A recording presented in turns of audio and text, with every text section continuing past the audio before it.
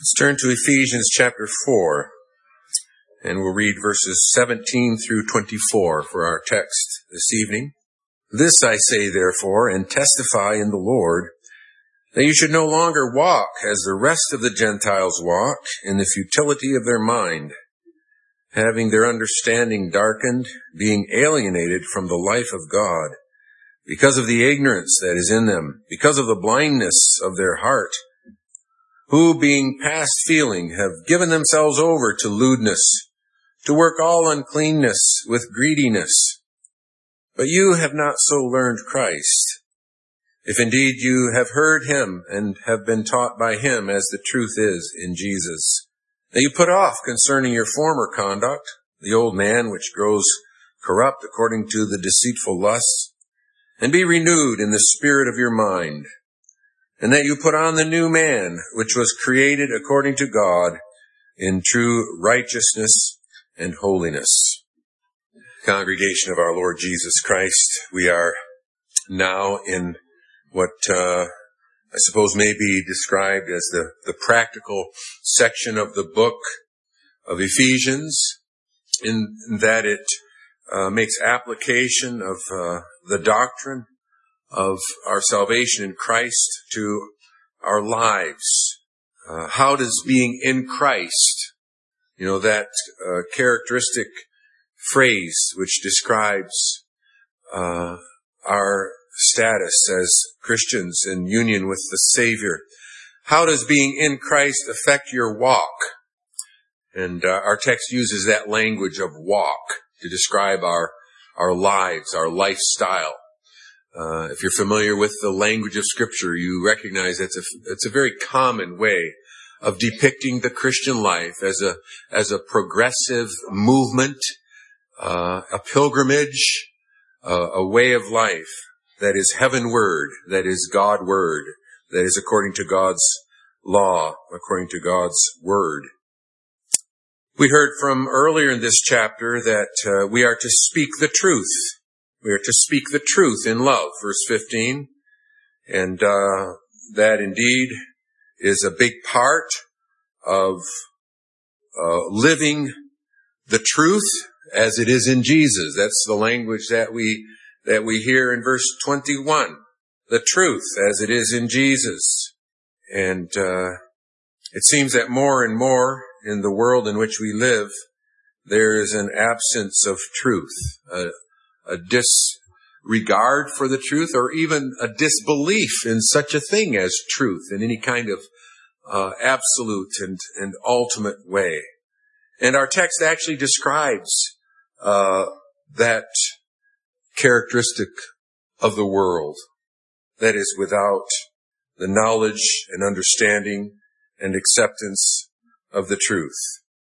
And we know the reason for that. We know the reason for the state of the world, and that is that it is without Christ. It is without God, and without hope in the world.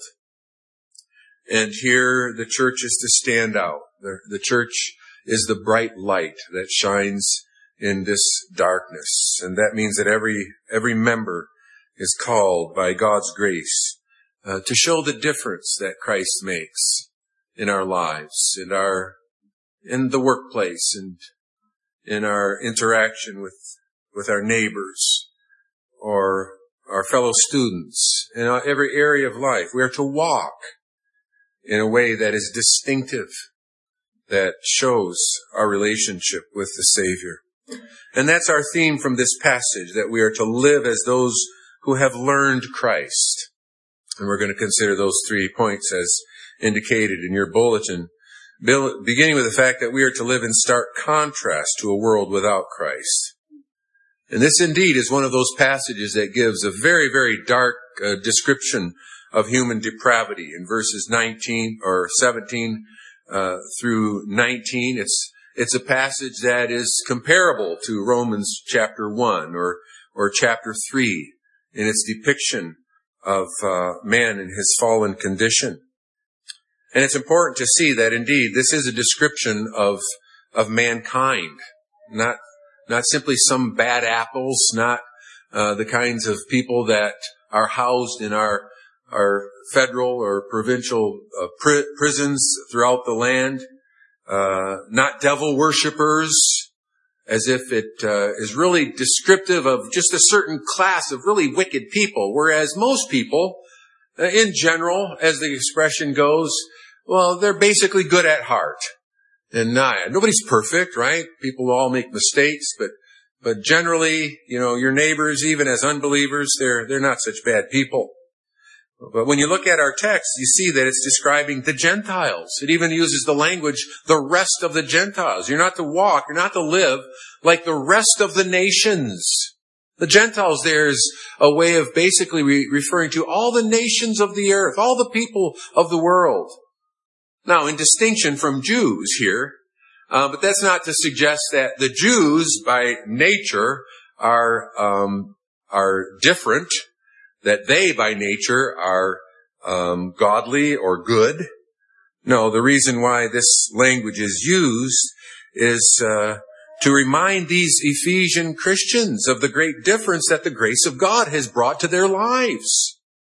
We considered that a few weeks ago in connection with chapter 2, where we hear the exhortation, remember that you, once Gentiles in the flesh. Now, they're still Gentiles in the sense that they're non-Jews. They belong to the people of nations, but they're no longer in the flesh. They no longer live those lives that are characteristic of people that are without God and without hope in the world. But a great difference has taken place in their lives, distinguishing them from their natural condition.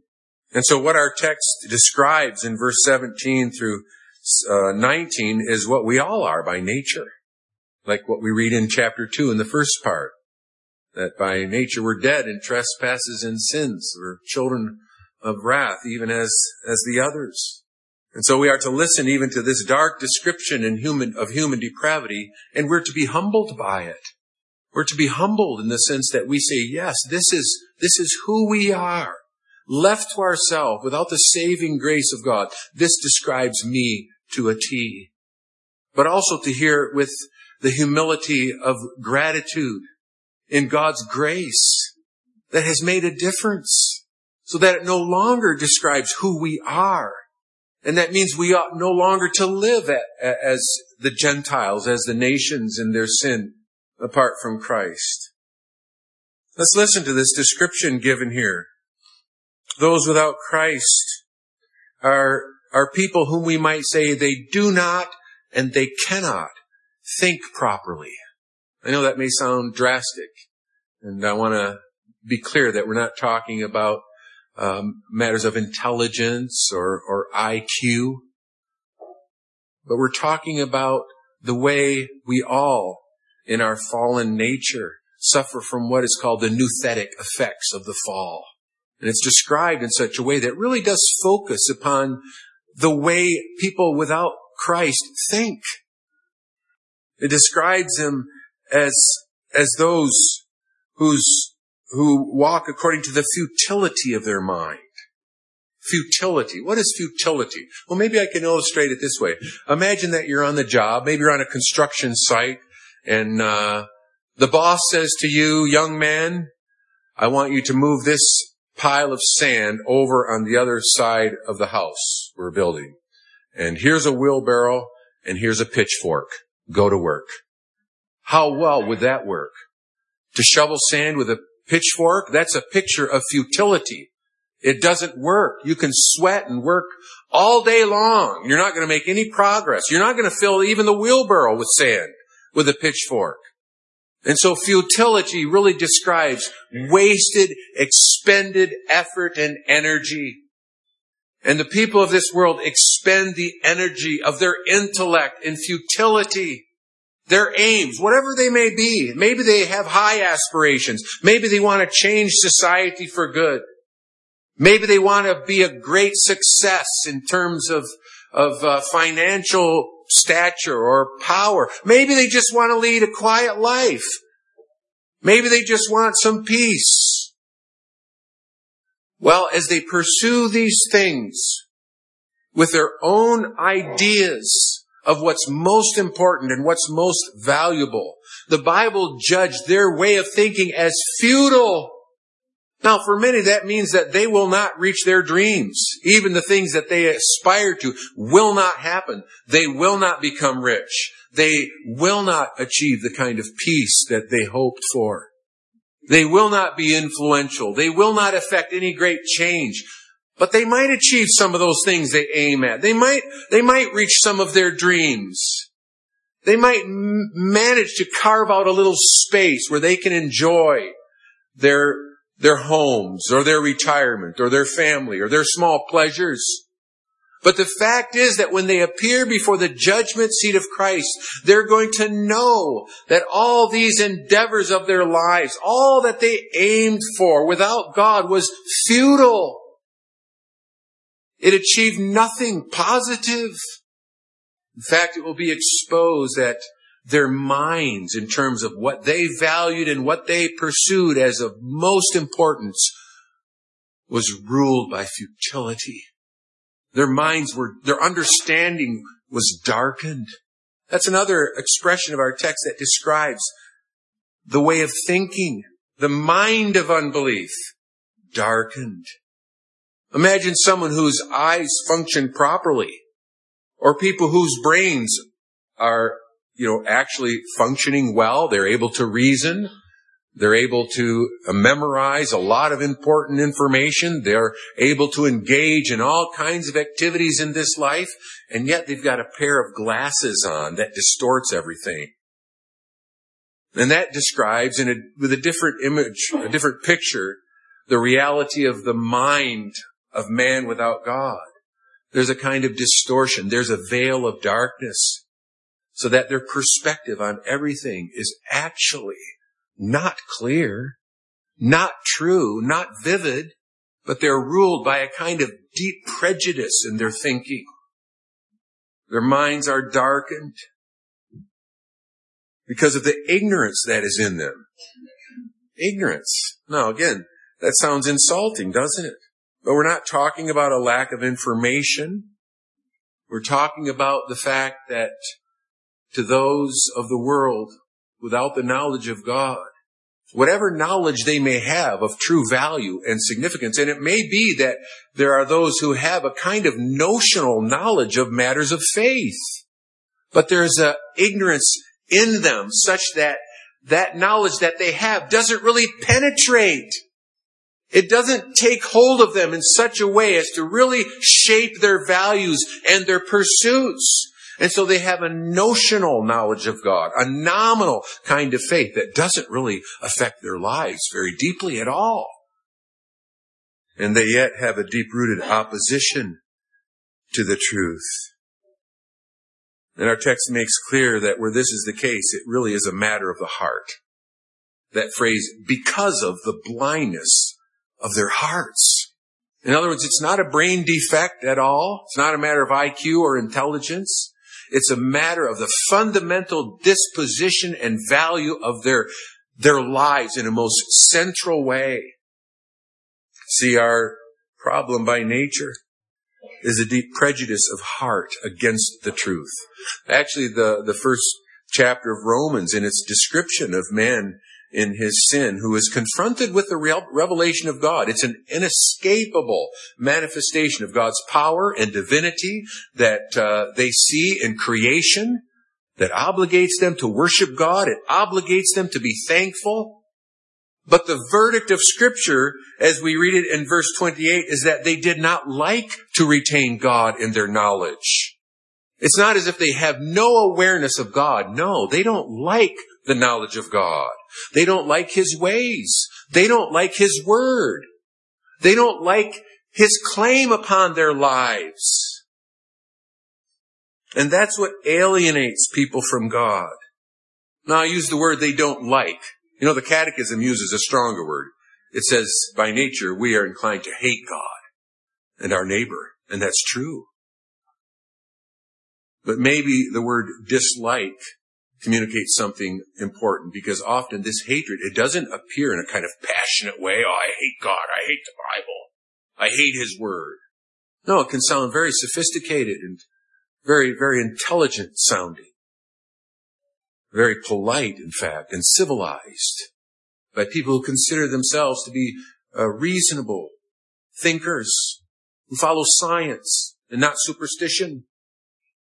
But it's a dislike that goes so deep that it will resist the force of truth unless and until God miraculously changes their hearts, does a fundamental spiritual change, makes them alive, to use, again, the language of chapter 2. When you consider these verses, it's quite obvious in a way, if you think about it, that it's really not possible to take the Bible seriously and have a neutral position towards it, right? For people that don't believe the gospel, who do not receive the teaching of the Lord Jesus Christ and the one way of salvation, if they read verses like this and they understand what it actually says, that this is God's description of who they are and how their minds are darkened and they're ignorant and they're pursuing futility, it's like there's only two reasonable responses, and one is that they would be very, very deeply offended and be very angry and feel deeply insulted by what the Bible says about them. Or they should be humbled by it because it's true. But the idea of having a neutral attitude towards the Bible, oh yeah, the Bible's a good book. There's a lot of valuable things in there, and we can learn a lot from it. It doesn't really make sense in view of the Bible's own verdict upon human pride and ability. This passage goes on to describe how this blindness leads to a kind of callousness, a kind of ungodliness there in verse 19, who being past feeling have given themselves over to lewdness, to work all uncleanness with greediness. Again, Romans 1 describes this kind of digression. In verse 21, it describes those who, although they knew God, they did not glorify Him as God, nor were thankful, but became futile in their thoughts, right? That same idea. And their foolish hearts were darkened. Professing to be wise, they became fools. And then it says, therefore God gave them up to uncleanness in the lust of their hearts, to dishonor their bodies among themselves. Again, verse 26, for this reason God gave them up to vile passions. Now that's a description of judgment. People give themselves over to a rejection of God. They give themselves over, as it's described in Ephesians. And God in His judgment says, okay, that's what you want? That's the way you want to live? And He judges them by giving them up to their passions. It's really a dreadful description of God judging sin with sin. Not by making people sin, but by withholding restraints, the kinds of restraints that they hate and reject. And this is on display in our world. In fact, it's a wonder that our world remains as civilized as it does. And that might even lead us to think, well, this sounds like an exaggeration here. I've got neighbors that they don't seem to give themselves up to all manner of uncleanness with greediness. So it seems to be describing like the extreme, the radical end of a rebellion against God, and not really accurate to most people. Well, we acknowledge that there is restraint even upon people's desires. But we can be sure that that restraint is not the love of God. It's not the fear of God. It's the knowledge of Christ. In a way, it's the result of competing and conflicting desires within them. They want to give themselves up to sin, but they don't want to ruin their health. They don't want to go to jail. They want to keep somewhat of a reputation. And so they live lives of small pleasures, and they try to find happiness in their materialistic pursuits without God, without concern for His glory. And so when it comes down to it, yes, there is a difference, but it's not a difference of the heart or of the mind. Just a difference in the way this natural depravity comes to expression. And people remain alienated from the life of God. And you see, brothers and sisters, what Paul is saying here is that such people, they don't know God. They're blinded by their sin and ignorance. But that's not true of you. No longer. You're not alienated from God. You know God. You know the truth as it is in Jesus. And so, of course, we must show that. We must no longer live like others, but we are to live in harmony with what we know. We're to live in harmony with our knowledge of Christ. I mentioned this morning that we should be filled with a kind of horror at sin, the kind of sin that sometimes is overtly displayed in our world and celebrated as something good. And this is one of those passages where indeed Paul's aim is to paint the world in its true colors and to get such a reaction of repulsion. Now we might read this description of people who give themselves over to all kinds of uncleanness with greediness, who are past feeling. And we may say to ourselves, yeah, I could never live like that. I could never live like that. And that can be very good, that response, right? It really depends on why. It's possible that such a response could be one of pride and one of superiority. Oh, I'm so far above that kind of behavior. It's beneath my dignity. I could never do those kinds of things. As if I'm naturally superior to that way of thinking and that way of living. Well, indeed, that would be a matter of pride and really kind of ignorance of ourselves. We can look at the most depraved life and rather say, but for the grace of God, there go I. I have the seeds of the most horrible sins in my own fallen nature. But if we could say, I could never live like that, because I know the grace of the Lord Jesus Christ. I know the Savior. And He has changed me. And I'm repulsed at that. I'm repulsed at who I am by nature. And I could never go back to that way of living. You know, there are some converts who can hardly even bear to look at a picture of themselves in their rebellious years. And they look at their demeanor, and they look at their facial expressions, perhaps, or the way they dress, or what they're doing, and their stomach turns over that picture. That's the old me. It's painful even to remember that kind of life that I lived. In a way, that's the kind of thinking that the Apostle Paul here is appealing to, because knowing Christ must make a difference. But you have not so learned Christ, he says, if indeed you have heard him and been taught by him as the truth is in Jesus. The language here it's significant, isn't it? He says, you have not so learned Christ. No, he doesn't say you have not so learned about Christ. Right? There's a distinction.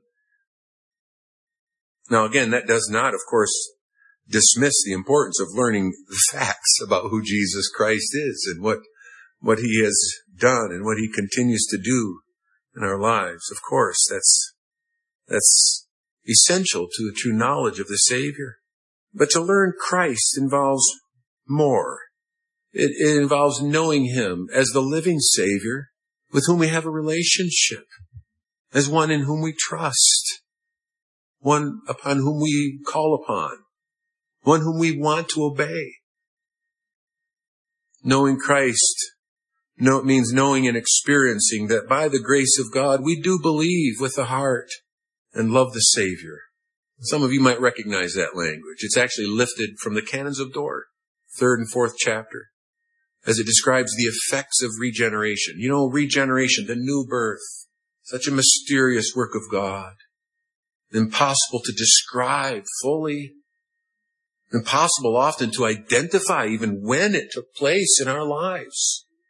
What is the point in which our heart was made a heart of flesh? Perhaps in our infancy, perhaps in our early years. There's a great variety of experience. And however remarkable or drastic one's conversion might be, does that mean that they can pinpoint the moment, the time in which God performed this miracle of grace? No. But it's known by its effects. It's known by a genuine trust in the Savior and a love for him. That's what it means to learn Christ in a way that involves a relationship of faith and trust with him. And that means that the teaching about Christ has become effective to actually convert. It can't leave people unchanged, still living like the world. because they've been called by the Savior, right? I know my sheep, and my sheep know me. I am known by my own, Jesus says, and they hear my voice. They follow me.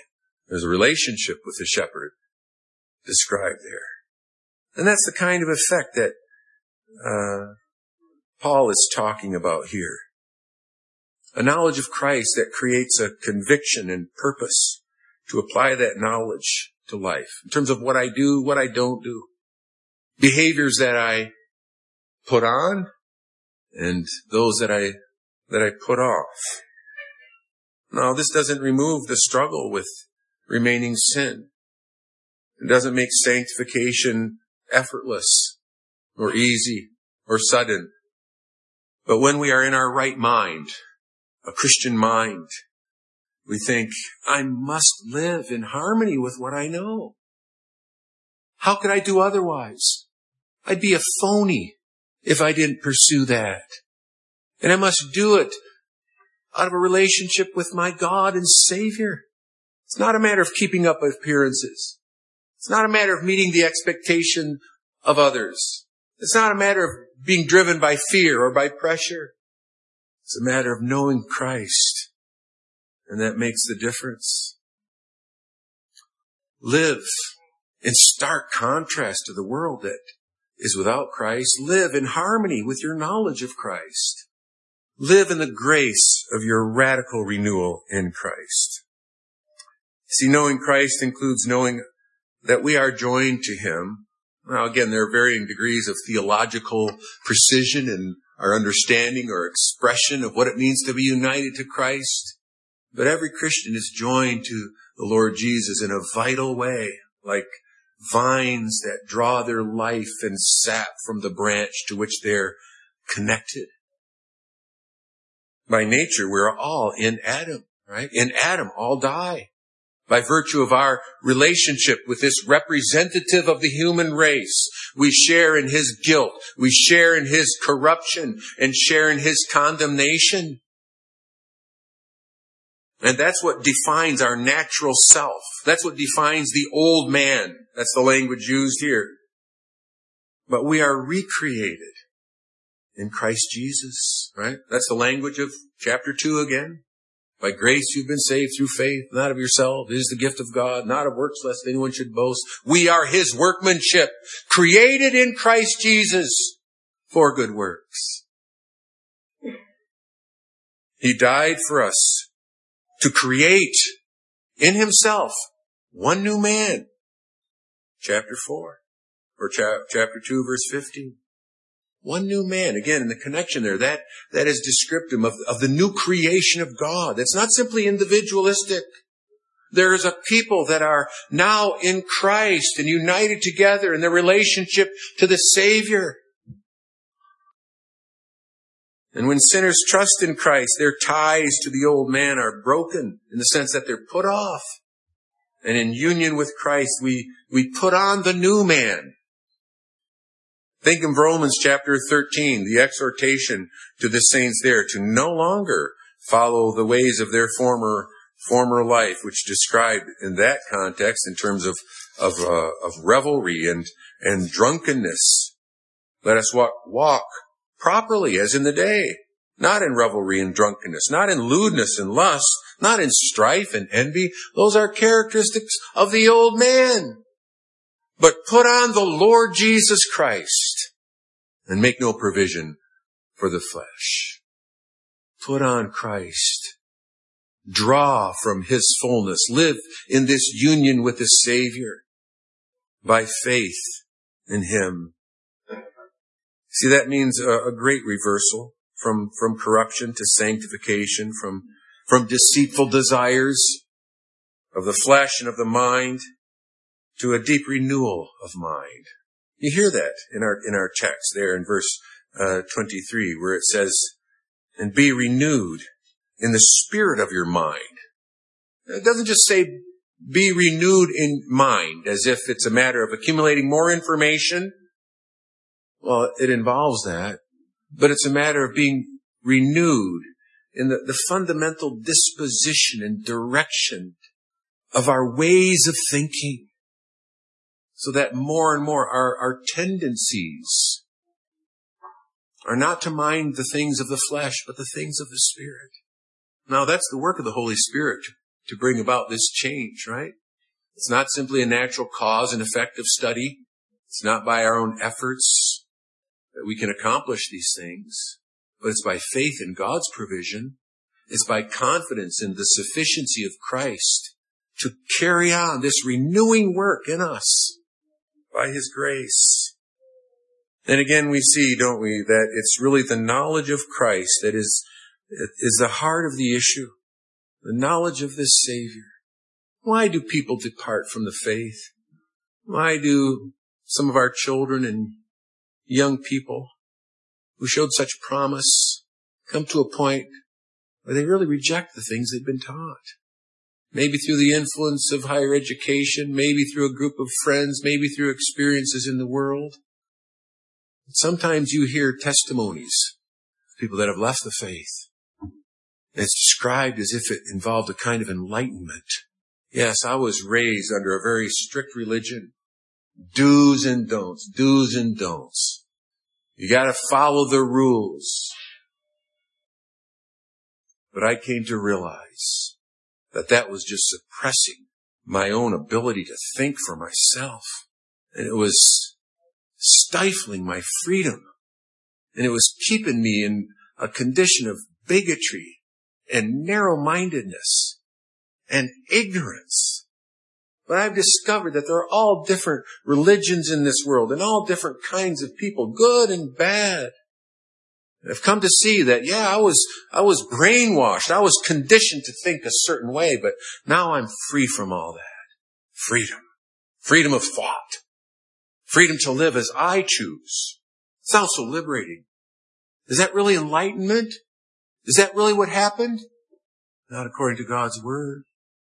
According to God's Word, it's clear that now they're just actually living out that natural condition of a futile mind, of ignorance and blindness of heart. Now it's clear that whatever information they might have known about who Jesus is, they never knew the Savior. They never knew Him as one in whom they put their trust in, one in whom they loved. If our gospel is hidden, Paul said, is hidden to those who are perishing, whose minds the God of this age has blinded, who do not believe, lest the light of the gospel of the glory of Christ, who is the image of God, should shine on them. But the God who commanded light to shine out of darkness has shined in our hearts to give the light of the knowledge of the glory of God in the face of Jesus Christ. We've come to know Him, come to trust in Him, and we will look nowhere else for enlightenment, nowhere else for true life and true peace, nowhere else for truth, truth that is certain and sure and saving. It's in that knowledge that the world judges as foolishness, but it's the knowledge that gives eternal life through the Savior. Amen.